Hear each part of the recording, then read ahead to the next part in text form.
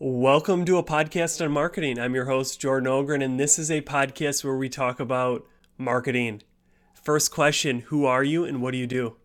Yeah, man. Well, thanks for having me on. My name is David Riggs. I am the founder of Pneuma Media. We are a web dev and SEO company. And then a small little thing, which is fun, we just finalized kind of all the formal stuff for a second company called Talos. And they are basically going to become like the operations agency in the sense of if you are a marketing agency or a digital marketing agency or really just any type of service-based business that would function like an agency, Talos would be your go-to to build out really all your tech stack, your infrastructure, operations, things like that. So from custom Airtable basis to Notion to really everything in between, we're going to kind of become that one-stop shop for a lot of people just to make sure their agencies are running operationally. Big reason why Pneuma grew as quickly as we did was because of our operations. So we wanted to kind of give the fun back to the world and hopefully give people that same benefit of, good operations in a company. Oh, sweet. Yeah, if one company wasn't enough, hey, in a year or so, you have to start another one. That's I was awesome. going to say, if I'm not busy enough now, I might as well throw another company on. But no, we got a good team over there. Small right now, just 2 people, but good clients, fun projects. So really excited for that little venture to stand up. But it's always nice to have, almost like an ops management wing to the business, or at least connected to, because it'll definitely helps Pneuma grow quicker because we have a full team now dedicated to ops and a full COO as well. But it's also helpful for others that, as I build a network, things like that, especially on the marketing front, get connected with people like you, but others that might be in an agency space. They might not always buy a website or SEO from us, so I can't necessarily help them in that regard, but I can help them from ops and things like that. So it's a fun way for me to kind of reconnect with some of the people that I've been connected with and, offer value that I couldn't have done before. Definitely, yeah. It seems they play kind of hand in hand or well with each other too, so that's smart. So the first question that I like to just start off with and kind of see where it takes us is what is something you've been obsessed with lately? What is something, whether it's something you've been geeking out about or just something recently that you just can't stop thinking about doing, whether it's marketing, business, or even just life in general? Yeah, right now the one thing, especially in business, is retention, and not from the sense of how do you word a contract to confuse people to get them to stay longer, or have those the weird nitty gritty clauses that some people will. How do you just do it fair and square? How do you become the best service provider out there, become A1 at what you do, and have high levels of retention because of that? So studying a lot of psychology right now, just like what are the things that I can do, or how can I frame certain actions to actually promote the the recurring nature or the retention of that customer, I think is what I'm really focused on. And I think a lot of service providers today struggle to keep clients 3, 4, 5, 6 months. I'm focused on trying to make it in an average of like 18 months down the line. So really focused on just, how can I be so different that people really stick with us? So yeah, I think that's the one big thing I'd say business. You'll learn throughout the podcast. I do things outside of business, but business is, right, for me, it is kind of like an art form. I have a blast doing it. It's what I enjoy doing. It's my both, what I want to be good at, but also like a way to, in a weird way, like express myself, express what I'm interested in, and like almost like relax while doing business all at the same time with different types of things going on. So very, very laser focused on that right now, but trying to think outside of business if I was to separate it. Trying to get better at training my 2 dogs. I got a Shepherd mix and a Vizsla mix, and trying to just ultimately not have them be so wild at times. Granted, one's 2 and one's 9 months, so they're going to be wild, but slowly and surely trying to get them trained up. So they are, not that I train them to do this, but they're sound asleep right now, which makes my life easy. Yeah, no, that's good. That's interesting. Yeah, I feel a lot of the people I talk to on this podcast are like you. They do stuff outside, but they also feel, some rejuvenation just in doing what they do because they love it. It's a passion. It's something that they do. So that's good to add that on. And I agree with you that not that I'm obsessed with retention, but just the fact of the importance of retention. I mean, there's statistics or studies out of how much it costs to gain a new customer versus just retain a customer is so much better to do. And I think a lot of times with marketing, we can focus a lot on reach. How do we get attention? How do we go, get new eyeballs? Where I've been finding a lot of actually great marketing or marketing's around the residents. It's about going deeper with those that have already opted in, that want to be there, and figuring out how can we continually deliver, delight them per se to extend their time with you to 20 to 2 years, however many months, from where we're at now to longer, because it just makes our marketing easier, I feel, when you can retain who you already have. Makes the So it's marketing easier, but I think marketing in itself is kind of flawed in that sense of like we have definitely over prioritized a lot of the top of funnel metrics, and have forgotten what to do with the top of funnel metrics once we get it. That awareness is not necessarily revenue unless you know how to take awareness to middle of the funnel to bottom of the funnel to a sales process and convert. And that's one thing I always say is that more is not always better until you know what to do with more to begin with. Because a lot of people just assume that going viral is going to fix the problems, and they've never closed a deal or closed multiple deals or have a pipeline or have the tech set up to where like virality doesn't help them because they couldn't manage the 100 or 150 views that they were already getting. So yeah, it's one thing we focus on a lot, that I'm very quality driven in everything that we do. I don't like to overload things. A lot of our competitor agencies, from like a lead scenario, they might generate 10 times, literally legitimately 10 times more leads than we do across the year. We do the same revenue. So it's all about, for me, quality and making sure we're hitting the right people at the right time and speaking to people that actually want to speak to us and, have interest in buying. That means we might still have as much awareness as with them, but we've just set up certain gates and cadences to make sure that the right people are coming through our funnel. No, that's good. Yeah, I like that. We'll definitely probably touch on some of that later in this episode. But another question I like to start off with, which is a real ground ball kind of question, but I get many different answers, is how do you define marketing? What is the job marketing should get done in a business? Yeah, marketing is simultaneously communicating with the 100 people that you don't actually have a personal relationship with. So I think the way I've always explained it is that sales is one-to-one, marketing is one-to-many. And marketing is really that art form of like, without talking to without knowing every single one of those visitors or views online personally, directly, like you're essentially having to craft a strategy that's talking to as many people as once. But marketing is also the art of like defining who those people are and what you're going to say to them. So you have full reign over who you're talking to and how you're talking to them. But it's really that art form of like, you got to choose the right people and talk to them in the right way. And I think the challenging thing is that in the digital age, we all kind of hide behind a cell phone. It's really hard to put a face to a name whenever it's typically like a username or a profile or something like that. And I think that's definitely a challenge because you don't always get to see the people that you're marketing to. I guess you do, but they could hide behind odd profile photos and odd photos, or they could just be inactive and like, what people call like the lurkers that are just in the background. But I think that's definitely marketing, right?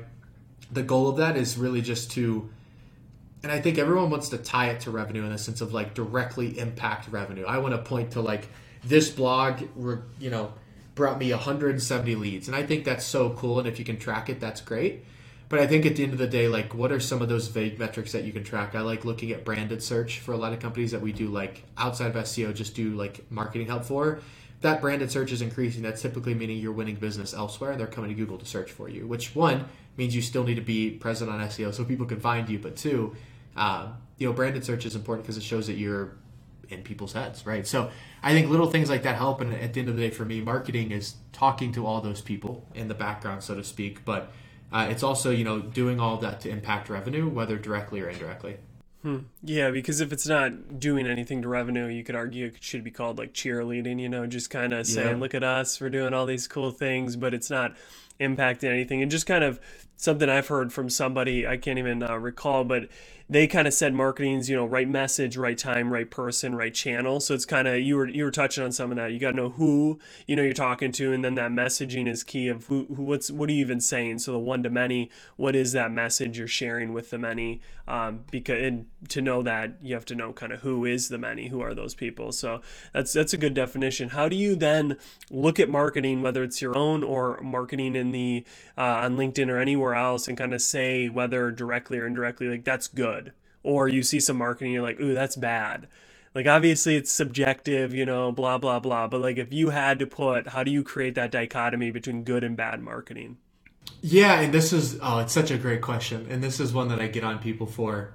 I hate, and our team knows this, so I'm not even using our team as an example anymore. I just hate, like back in the day, or like other companies or clients that we'll work with, like, hey, we need to review this piece. Why? Like, you're not the ones converting off of it. You're not the ones reading it. Now, I do empathy, right? I do get that you want to make it your brand. And I do understand that it's a professional representation of you online. But at the end of the day, are we writing blogs for you? Or are we writing blogs, and I'm thinking for SEO specifically, writing content for you? or the people that have their credit cards ready to purchase from you, right?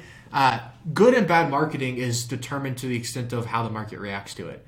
I have put out some really crappy pieces in my day that do really well. I've put out some really great pieces in my day that do really well. Like how I'm going to define quality in some of the stuff that we do is purely an emotion from myself. How, quote unquote, the market will decide, the people with the credit cards that are ready to pay us, I care more about them because I want to impact their behavior. And I think that's one thing that honestly everyone struggles with in terms of marketing, right? How do I get out of my own head? How do I, transplant that with the target customer ICP's brain and really hone in on like what they'd want to see? Qualitatively, I think there's probably things that we could call it good and bad marketing of like, don't use Comic Sans for a graphic. Okay, bad marketing. But then, could I use it in a way that's a meme and kind of funny and a joke that it gets spread around because it makes fun of Comic Sans and maybe I'm a graphic design company and that'll bring some awareness? Well, okay, now it's good marketing. So I really think marketing is marketing. Pitch it and let people see what happens. I think all marketing is good marketing if you have some type of general strategy or thought process to it. But at the end of the day, what defines if it's actually good for the business is going to be, do people notice it? Do they mention it in the sales process? And does it help them close with you quicker, spend more money, stay longer, things like that? I'm always one, what's a good website and a bad website? I have some ideas about what's structured, but the best way is to launch it and see what other people say. Yeah, no, I definitely agree with that. Like a product is my mind of always like, you could build the best product, but if nobody's signing up for it or whatever, it's not a great product. But to your point about, it's almost correlated to how the market reacts. How do you not just then optimize always for what the market wants? So always making the, hey, I was, in a dumpster living, at 25 and now I'm a millionaire, because that's what the market loves on LinkedIn. They eat that stuff up like it's sugar, so where do you find that balance of, you need to have some sort of like people telling you this is good, I like it, but then also not always chasing those market vanity metrics. It's say. Almost... there's not like a fun, great answer here. It's just like, are you ethical? Are you marketing the product in a way that actually encourages people to buy the product that you own? Or are you misleading people? Ironically, I'm on, are you familiar with Theranos and Elizabeth Holmes? So they have The Dropout now on Hulu. Have you watched that? I haven't heard about it though. Yesterday, the 3rd, yeah. I'm big on that. So I come from a finance background. So it's always just incredibly entertaining, intriguing for me to see people that like, I've been in the finance world and I know all the steps you got to go through to get funding and go through like, how do these people make it so far just through it? But the funny thing with her is that like, that's where I would say like, you got to have a layer of ethical to it, or just have an ethical layer to what you're marketing in general. This is not me saying pro or con Elizabeth Holmes, because I really don't, even though I listen to the podcast, I don't care enough to make a judgment. But it's like, think about it that way, right? She has this great product. She's doing great marketing, but then it turns out the product isn't all that good. Like it actually just doesn't work, supposedly. Who's at fault? Was she misled? Was the marketing bad? Is in that sense, do we need to add a layer of like ethical responsibility to make sure that we're not marketing things that don't exist? So I think that comes into it. But my answer has always been like, I'll get that question and almost like, not in this podcast, but I'll get it from other people. Like they're asking, when is too far? And it's almost like, dude, wrong question. Like, what is good marketing? Focus on good marketing. If you're asking when is too far, you're probably coming at marketing from a wrong scenario of, again, obsessed with that top of funnel and no interest in how that top of funnel converts down the line. Because not all views are created equal. I could get 100 views on a video that went viral, and maybe 1 million would be a better number. 97% of those could be my mom's friends. Like, that's not good quality lead. That's not good quality traffic, right? She's got a lot of friends. I was going to say, one share on Facebook might get out there. But, I think that's where, like, if you're asking those questions and you're listening to this, it's almost like, okay, take a big step back. When is too far? When do you start crossing the line? Let's just ask, like, what do people actually want to see from us? And I think that's where, again, and then, like you said, it gets in this weird paradox of like, okay, I know what they want to see from us, but it doesn't align. I think that's the creativity of the marketer, though, right? Like the rags to riches stories, people eat that up on LinkedIn. Is it the rags to riches stories, or is it something else about that content that's making people interested? Because rags to riches stories are going to get shared in any form, right? But is it still about the rags to riches, or is it the way the story is told? Because every time you have a story, you have the pain point, you have the hero's journey, right? Okay, you break down that content. Okay, cool. It's not so much about the rags to riches or those fancy 9-minute long videos that are fake stock footage photos every like 4 seconds. It's okay. It was just a good, like, the story was built correctly. I'm going to bring that story over here until our companies were in the same light. It's not as interesting, one may say, as that rags to riches, but it could still get shared. It could still have those same pieces to it. So I would say as well, whenever you start to break down marketing of like what the market wants, don't look at the paint on the car, look at the car itself. Right? Because a lot of people get obsessed with that flash of like, oh, that was a cool video animation. People must love that video animation. That's why this was shared. In scenarios, I've seen that happen of like, it really was just the animation. But how many times have I shared a video or you because of a cool animation? Hardly ever. I've shared some horrible low quality videos and some high quality videos on my social because of that underlying content, the car, how it works, what it's built for to do, right? So I think that's where I always tend people to look of like, when I say, okay, do what the market wants or get feedback from the market, get feedback on the car. Why are things working? Not at a high level, what's the fancy thing that people seem to be attracted to? Because I tend to say it's never the fancy thing. There's always another layer that you can go to really digest why people are consuming something. Yeah, no, I like that. It's not the flames on the Exactly. side, the vinyl, right? It's that car. No, I like that. I like that. I've never heard that analogy, metaphor, Get ready for whichever it is. analogies, That's a man. good I'm one like, to think through. I I like that. get crap from the guys in the business. I am all analogy. That's what I try and relate everything to. But yeah, it's how the car functions, right? Because at the end of the day, if you just need something to drive from A to B, you don't care if it has flames. You don't even care if it has a passenger seat. If all you need to do is get in that car and drive it. If it's got your basics, the seatbelt, the thing, you're good. I think for a lot of marketing, let's make sure it has the basics: good storytelling, good content, good core, good ask, good call to action. The rest can come, and you can experiment with the flames. I think we'll take this analogy a step deeper. Flames will get more attention if your car is built correctly. Now you can have the best of the both worlds. You're getting good attention with good content, but don't be all flames, because at the end of the day, you're not going to have much to show for it after. Yeah, no, I like that. And people would be more upset when they buy the car Exactly. that has those flames to realize that like it has like a crappy seat and What it happens hurts when you to get sit in it. marketed? I was going to say you get marketed to really well, and their ad campaigns are flawless, and all their content and copywriting is great, and then you get to the product, and it's a massive letdown. Well, that's no fun. Right. I was going to say, or as we talked about retention, that'll make sure I never come back or tell people about you or anything like that. Exactly, exactly. All right, let's jump to a strong held belief. What is a hill you're willing to die on in marketing, in websites, SEO, that regardless if others are, it's just something you deeply believe? Your website will not tell you when it wins you a deal, but or I guess it'll tell you when you win a deal. It's not going to tell you when you lose a deal, and that's always a thing, because I'll get on calls with people that say, "Oh, we just don't use our website a lot for marketing." And the hill I always die on is, yes, you might not use it for marketing, but you know who does use it in their sales process? The people you want to pay you.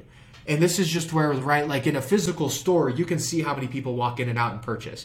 You know that your store is making an impact and it's turning some people away based on certain aspects, and you refine it. Being online, it doesn't do the same thing, right? Because at the end of the day, you don't know when people are getting turned around. And you see it on a Google Analytics dashboard, but it's harder to put a face to the name.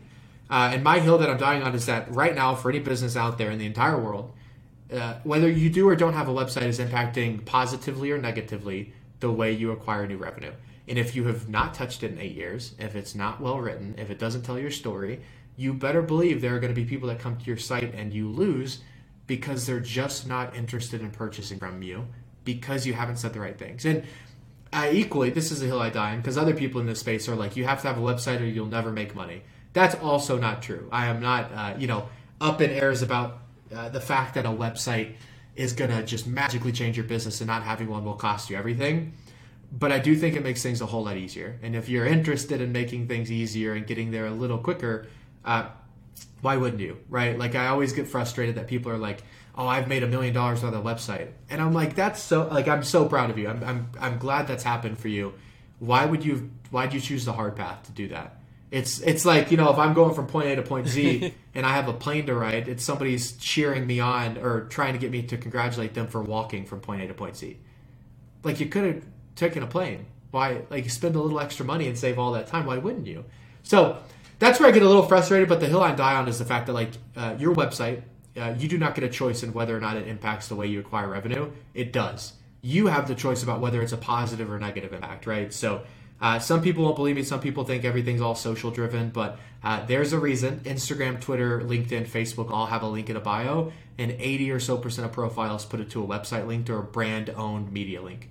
Right, they're pushing people to their website. Their websites are still used; they're everywhere. People access them daily. I think we've gotten this social TikTok world to where, like, oh, it's all about social content, and social content's a big part of that. But, you know, if you're selling an e-commerce product, what happens when you win them over with your TikTok, but your site takes 45 seconds to load? Are you still getting the sale? Probably not. So yeah, that's the hill I'm dying on, in the sense of, I think websites, everyone sees them as boring, outdated. TikTok's way cooler, right? Because it scrolls and it's all video content. But, you know, simple sales and simple scales. The simple and easy thing to do for a business is typically just go in and update a website if you're doing some type of online marketing, because you'd be surprised. A lot of people are coming to your site, a lot more than you'd care to admit. Or equally, no one's coming to your site because everyone's bouncing. That's not good either. Yeah, no, I totally agree with you. I know in a Drift book, they talked about your website as being your storefront, using that analogy. And it is so true. I mean, I think so many times with whether it's marketers or business owners, we completely blank on how we purchase stuff or how we go about vetting things. Because we go to a website, I'll go to a website and I instantly, quickly, it's a first impression. You have, you know, something in your tooth or not. It's, okay, this website loaded super weird, things are out of place, or boom, it looks, you know, sexy and it looks good. Check mark. I mean, who isn't doing that? Maybe the person who doesn't, you know, have a computer, but it's funny how we forget sometimes of like how we go about doing things. And to your point about, you know, you don't need a website to make money, but it'll help. It's like someone who just eats Twinkies and like tons of wrong things, and they're like, yo, but I'm losing weight, like I'm so good looking. It's like, yeah, but imagine what you could do if you were like on a healthy diet, man. Like you'd look so much better. Yeah. So I think that's so true, that you don't need it, but like, why wouldn't you just improve it, have one, make it better? Yeah. That's a good point. And it's always just like one of the easiest things that I see it in. You said it, which is what I love. Why do marketers always forget how they purchase things? Because they make up this brand story of someone's going to follow us on TikTok for 37 days, and they're going to need to be touched by our content 19 times. And then they're going to, you know, come onto our website and fill out a Drift chatbot. So all we need is a homepage. And like, I'm like, okay, cool, great. Have you ever done that cadence? Well, no, I'm not our target. I'm just like, okay, where did this break? Because you're giving me this grand story, but granted, you're not always the ICP, but like, have you ever even heard someone purchasing like that? And they're like, no. I'm like, okay, then why are we doing it? Like, to go ask your customers, and here's what I hear a lot when we just go talk to our customers, which is that simple answer to most problems. Yeah, you know, I came on the website, read a couple blogs, filled out the form, really excited to chat today. Okay, or it's, hey, followed you on social for a long time, clicked the link in the bio, came to your website, poked around, you know, looked at a couple case studies, and, you know, filled out a form. I'm super excited to, you know, talk about your free marketing assessment. And I'm just, every time it's the website mentioned. You know, you can get an attribution as well about like why that can be a little misleading to this argument, but I do think it's funny. Go talk to your, you know, if you're trying to piece together that brand story or the buyer's journey, go ask people that purchased from you and see what pops up. Ask deep, detailed questions to see where they were hanging out. 90% of the time, I bet it starts something like social. They found you in some group, and they eventually converted on your website. Yeah. Even with, you know, Instagram or some of these having these in-platform purchasing ability, it's still, I don't think, you know, unless obviously it's a very low consideration purchase, it's just some Hanes underwear that I need to purchase or whatever it is. Like, I'm going to want to, like, who is this company? It may not totally sway, but I want their about page or just whatever. So yeah, totally true. And well, then here's the other thing too, right? Instagram has that. What about the people on Twitter or LinkedIn? There you go. I mean, let's say Instagram works great and everyone chooses to purchase on Instagram instead of, you're still missing out on, granted, Facebook and Instagram is a big share of that, and this is more e-commerce driven, which is where we don't always focus, but, you know, I would still say there's a great reason to go have a Twitter or a LinkedIn, or shoot, even in your Instagram and Facebook, because you're going to hit it. People might still check out on Instagram, but they're going to check out your website potentially before, during, or after to go resell or do different things like that. The other thing as well, A good website's going to help your retargeting efforts and advertising efforts and things like that. If you have a good, clean website that keeps quality visitors on it, it's going to help. If you have a website that bounces everybody away, you're not going to have a ton of chances to retarget anyone because you're scaring everybody off the first time you get on your site. Yeah, that's a good add. And yeah, Instagram is just a piece of the pie. Could be a large piece, but it's just a piece. That's a good point to note.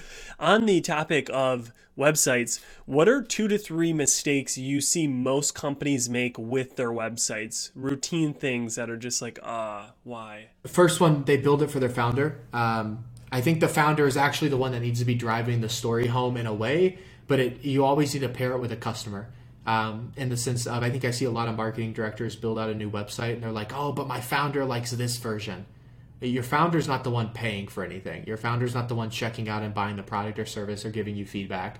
Founder is not the one we should be optimizing for. We should keep them happy, but keeping them happy is much different than tailoring to all of their needs and wants. Keeping them happy shows like explaining the strategy, telling them why we're doing something, and getting them excited about why we're doing it that way. I think that's number one. That's the biggest one I see. Number two is they think SEO is too old for them to utilize. SEO is one of the easiest and most fun things to do. And I always explain it like this. If I told you that you could buy a stock at $50 and it's going to go up to maybe, let's say, $60 over the course of 10 years, but every year it's going to pay you another $15, another $15, another $15. So like, okay, in 10 years, you made $150 off of what's called that dividend, and you get $10 extra for holding the stock. So you made $200 off an initial investment of $50. That sounds great. You explain it in SEO, you put money up front, right? You hold it, you do some upfront work, you maintain it, manage it, start spinning off deals and deals and deals and deals and deals. The whole thing's more valuable as you go on because it accrues on itself. I think that's one thing that everybody hears SEO is just keyword stuffing, and it's no one buys through Google anymore. No one searches for me, and it's not sexy like TikTok, which means many people are just ignoring it. And if you're a competitor of one of our clients, I love that because keyword difficulties are so easy. And I will happily tell you, people still buy through Google or still enhance their buyer's journey through Google. I'm not going to say it's everybody. Again, I'm not blindly saying that SEO is solving everyone's problems, or websites are as well. But again, it's like the plane and the bike analogy or the plane and walking analogy. I've given you an easier option. It might cost a little bit, but I think it's going to make things easier for you in time and money on the backside. Probably going to be worth it. Like, why would you brag to me that you're doing the more difficult version of the two when you could do the easier version? So that's number two. I think as people just don't see SEO as sexy, so they don't want to do it. They want to ignore it. They want to act like it's not a real thing. I don't think that's beneficial for anyone, but I don't think that's the best for the company because it's worth a shot. I'm, again, not going to say it's going to win or lose you the day, but why would you not try it out for 6 months to a year in the grand scheme of things? If you're thinking your company's going to be around for decades, a year is not a lot of time to test a marketing strategy that could really work for you. So building for your founder, really not thinking about SEO. And then the third one, these are all high level. We can maybe get technical if you want me to do another three, but like your website doesn't take 8 months to build. It doesn't take you 6 months to build. And now our projects will run anywhere from 2 to 3 months. And I tend to think that's quick for how much we do in those time frames. I would love to do everything in a week and spend the other 2 months and 3 weeks optimizing. People overemphasize for like this big fancy launch, like everyone's watching for this new website to go live. Dude, nobody cares. Nobody's paying attention. Even if you have a massive following, they're probably not paying enough attention to be like, no one's going to jump on a live stream and watch a new website go live. So then this begs the question, if it's not a first priority, but I do know people are using it, but a website launch isn't going to win me customers. A new website is, though. Why don't I just slowly but surely update it, optimize it, read into the data, get an MVP version up that I'm comfortable with, that I know is a clean slate for me to start tracking data off of and go from there. So I think that's the third thing. People treat these like a website is building an apartment building.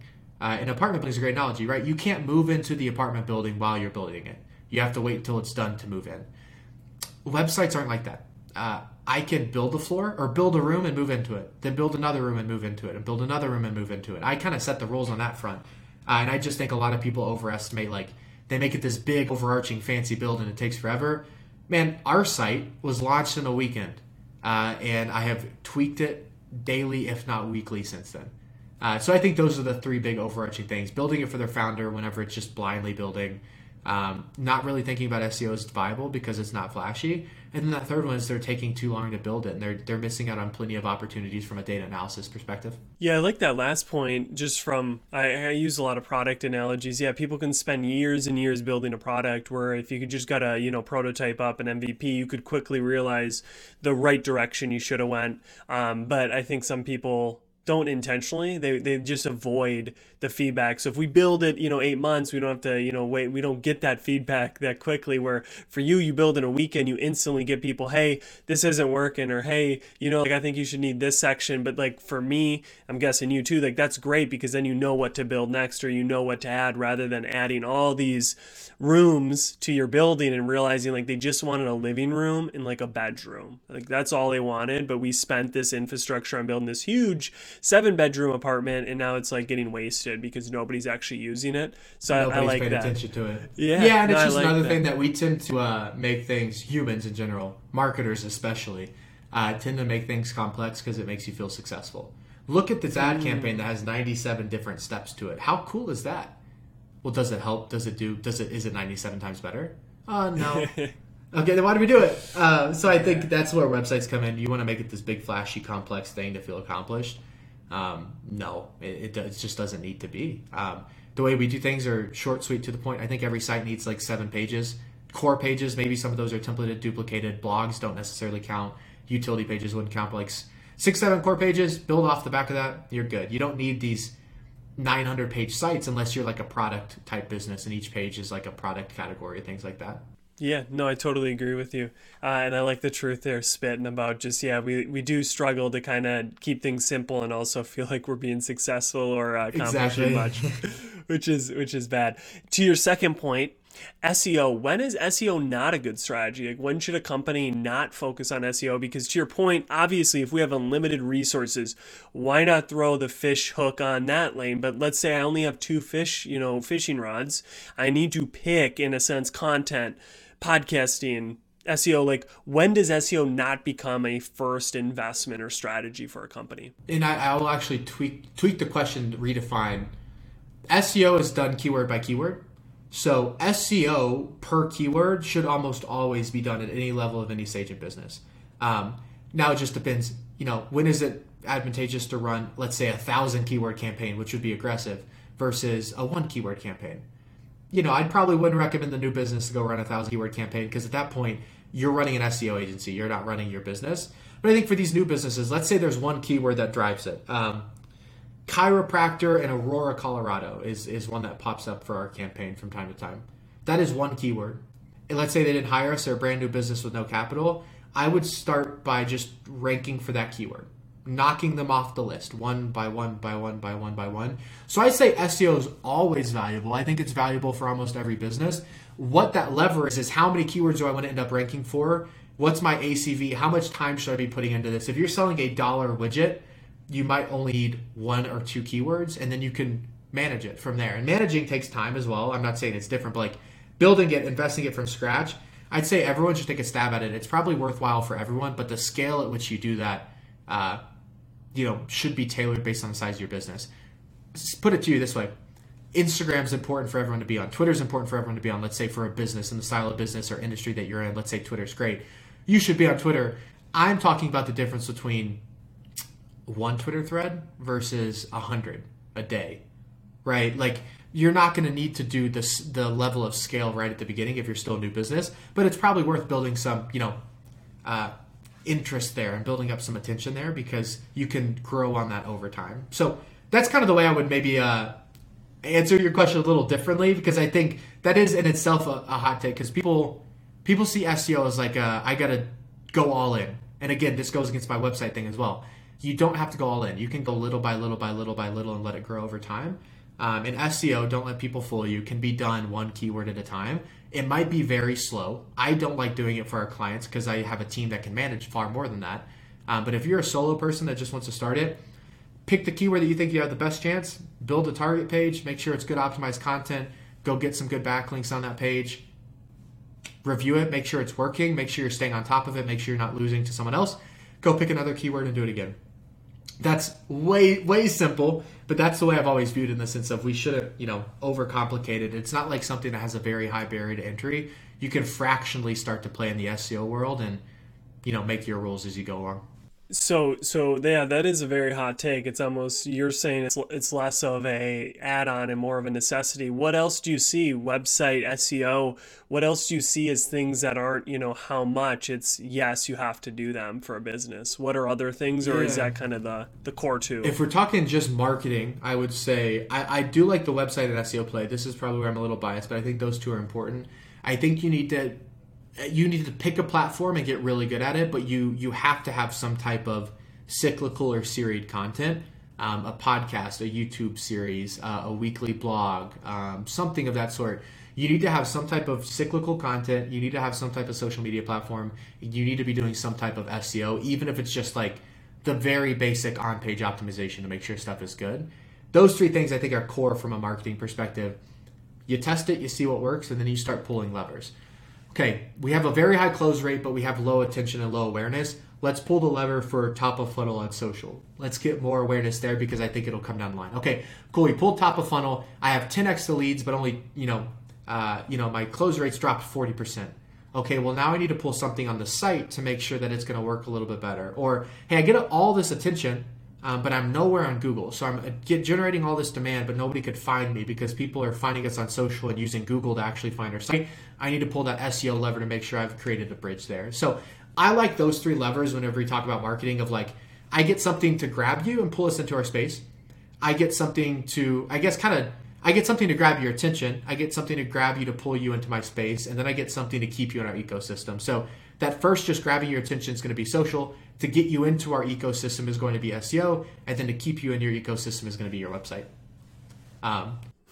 Yeah, that's simple. I like that. Simple, To yeah. just like you said, you just start out with that, and then you start to move the levers, and maybe you start to add on to social platforms, or you really go deeper in SEO if that's driving it. No, I like that. I think for someone that's just starting out or a business owner, I think you can really take that and be like, okay, if we don't have these three, let's not focus on TikTok. Let's Yeah. not let's Well, get even these like three. let's Maybe TikTok. I was does gonna that say for you, focus but- on TikTok, ignore Instagram. So I think a marketer's dilemma is always not what platform you should add. It's probably what platform you should delete, or what tactic you should delete, or what strategy you should delete, or what blog you should delete. Marketers, in essence, will always do too much experimentation, which isn't a bad thing. It's just knowing when do you draw that line of like niching down and getting good at a couple things. Even TikTok now is kind of getting not dense in the sense like more people are using it. It's still early, I would think, but you're not going to go viral the first day you post. It might take you a week. Like there's some lag time developing on that platform. There's definitely lag on Instagram and Facebook because they've been around longer. So you're going to have to put some time into it. So it's so much easier just to pick three, own it for 2, 3, 4, 5, 6 months at minimum, and just like commit to those and see what happens. So that's where I would say those three are important. Yeah. Outside of that, you can have the extracurriculars, as I'd call it. Like you could do the fancy event marketing in person or brand marketing or things like that. Like you can go a little higher level and like make it flashy. But those three things I've always leaned on heavily at Pneuma. We have a podcast, we have SEO, and we have our website. At the end of the day, that's like our content marketing strategy. We've added in more platforms since then. But even last week, we're cutting 3 out, and we're just going to basically do Twitter and LinkedIn only and just really hone in on those. And normally people at our scale are doing the opposite, and I just want to get really good at what we're doing. So, yeah, I think that's it. No, I like that. Then I'd say business level. What's maybe the one thing that you need? Don't try and do this all yourself, unless you want to be a freelancer, which is fine, because I know plenty of freelancers that love their life because they're a one-man business, and it's great. If you're trying to build a business maybe similar to what I've done, 6, 7, 8, 9, 10 team members, some contractors as well, build into your team early and often, and let them download as much strategy from your brain as possible. I come from a world where I'm very management consultant, business organization, stuff like that. I love the ops of it, but I've gotten into marketing as well. And like, if I have a right strategy or right approach that I want done, I have to make sure I'm investing in those team members to make sure they're downloading that strategy and implementing it themselves, in their projects. Yeah, I like that. A lot of people probably want to do it themselves, but you almost have to begin replicating the strategy, replicating so you can kind of offload stuff, do better, do what you can do better, more of that. And just from all of the stuff you said, I think a simple way is just do less, say less, Yep. right? But do less with more is critical in marketing. That's good, man. All right.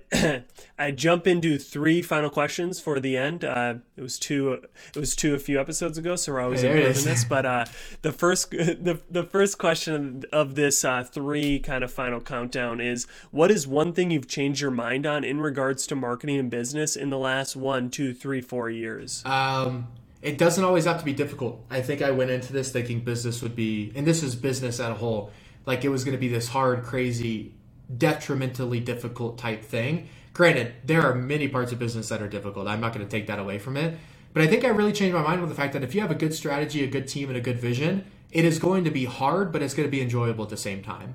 I think people paint entrepreneurship out to be like this massive suffering and struggling, and like there are dudes that definitely go through that, and there are going to be waves. Entrepreneurship's a roller coaster. I might be at a peak right now. I might be on my way up. I might be on my way down, and I don't even know because I think sometimes the world just controls that. But I think, right, I had so much fun building it. I think I really changed my mind on the fact that like you can hate it and love it at the same time. I used to think those were definitely different, but like there were a lot of things I hated building the company, but I loved it at the exact same time because it was just fun to do. That's awesome. And obviously, you've experienced it. So that's probably a reason why you changed your Yep. mind. I like that. Experience is the greatest educator. The next question: there's this movie called Inception. Whether you've watched or not, I'll just give you a quick summary. It's pretty much the whole movie is about they go into dreams of people and they incept ideas. So then the next day, that person wakes up and they believe that idea is their own idea. I'm going to sell my company. I'm going to let John buy into it, whatever that is. So if you could incept one idea in the minds of all the marketers in the world, so tomorrow they wake up and they believe this idea to be true, what is that idea? And not everything has to be trackable, or in the sense of like if you can't be tracked, it doesn't mean it's not a bad thing to do. Or if it can't scale, I think the two things that marketers are obsessed with are scale and tracking. And if I could go and import a dream, it would be the fact of just because it can't scale and just because you can't track it doesn't mean it's not worthwhile doing. There's a whole lot of stuff I do as a marketer of my own business that does not scale and that I cannot do and that I cannot track the impact of. But as a gut level feeling, I know my customer and I know it's going to be important to them, and I do it, and I always have positive benefits because of that. And I think if I could implant that in the fact of, don't light up. Chris Walker says this, and this is kind of where he's changed a lot of my personality and mindset on this as well. He's like, don't tailor your team just to light up your marketing dashboard. And I was like, right. Just because you can track it doesn't mean it's the best metric in the world. And just because you can't track it doesn't mean it's a bad metric to track to begin with. You have to put a layer of, as crude as it sounds, like intelligence on top of all of this, of like, do I really need to be tracking this arbitrary third stage metric about how many people visited this 19th page on our website and clicked the button? No, you don't. I promise you it's okay if you forget that metric. That's a good one. Yeah, the world would be, at least the marketing world would be much better if we all could wake up tomorrow. It would be a lot believing that. less of lead magnets and like random email newsletters that no one read, and a lot more of probably just fun, creative, good marketing. Yeah, seriously, good marketing would prevail, which we need. All right, final question, and this one you will be able to bring some of the stuff you do outside of work into this question is what do you do outside of business marketing that when you come back to business and marketing, you can just do it better? Yeah, dude, that's a great question. I like getting outside and creating some separation from like this desk right here. I live in Colorado for a reason. It's because in an hour and a half I can go hike. And I can get out. So one of the things that I will always do business better, and I'm even getting the habit of this now of like not even taking my phone on the hike. I just go, and if I have my phone, it's part of the time because half the time I just pick a hill and I hike. I don't really do a trailhead, which can be frowned upon. But I'm going, so I'm keeping my phone to make sure if I get lost, someone can find me. Sure. But yeah, man, that's one thing that if I do that, I do work better because it just clears my head. But it's one of those things. I'm not a big meditation person. I've tried it and I've struggled with it because I'm like go, go, go, go, go, and I process throughout my day. But one thing I always found value in with meditation was the fact that like I could let certain thoughts just like be present in my mind and pass through. And I think hiking is really nice because I get out there with no external feedback. All I have is myself, and it lets my brain just like run through all these thoughts over and over and over and over again. And the ones that don't need my attention start to, fall off. And the ones that do need my attention start to get louder and louder and louder. So it kind of makes this room very quiet so I can hear what's causing the most noise and the most issues. And that's one thing, man. I think if you don't live in Colorado and you just want to get out, like a hack for so many people is like put the phone down and take a 30-minute walk every day. Just like create space and create some separation so you can actually think. Warren Buffett talks about that. He is like tries to think like 6 hours a day or something like that, where other of us are scrambling to do 16-hour work days.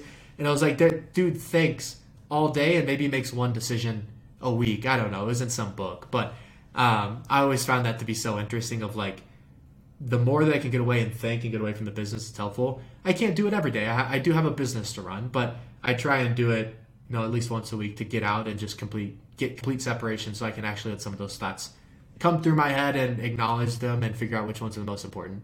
Yeah, that's a poetic way to put it. I don't even have anything to add. You did a good job there explaining the benefits. I meditate. I go for walks every day, so I can totally align. Good for you, man. I could never. Things you're saying. Yeah, I was gonna say I tried meditation and I kept trying. Honestly, those hikes and like a morning coffee walk with the dogs are probably like, meditation means different things for everybody. Those are probably my meditation because I did the like the sit still and tried to drown everything out. And you'll laugh at this, like the first couple times. And I always did in the morning because it's what everyone told me to do. Dude, I was falling asleep every single time. I was like sitting on the couch and I'd wake up 10 minutes later and I was like, I don't think that's how they wanted me to do that. Right. But it still might help get that 10 minutes of sleep. No, I'm just kidding. No. Honestly, some of the days I would have taken an extra minute. So those 10 minutes felt glorious. Yeah. Meditation does mean many things. More or less, mindfulness is kind of what I try to focus on, which you can get walking in nature, I feel, just as easily. All right, final section. Open the floor up for you to plug anything. You talked about you got a podcast. You talked about some of the work you do. Plug that now, and obviously everything you plug, I'll put into the podcast. Yeah, I think the only thing I want to plug, if y'all are interested in chatting with me, come find me. I am on LinkedIn and I am on Twitter. Our website is pneumallc.co. And we have a website. We have a podcast called How to Build a Website, where we talk about a lot of website stuff, but we talk about a lot of marketing stuff like this as well.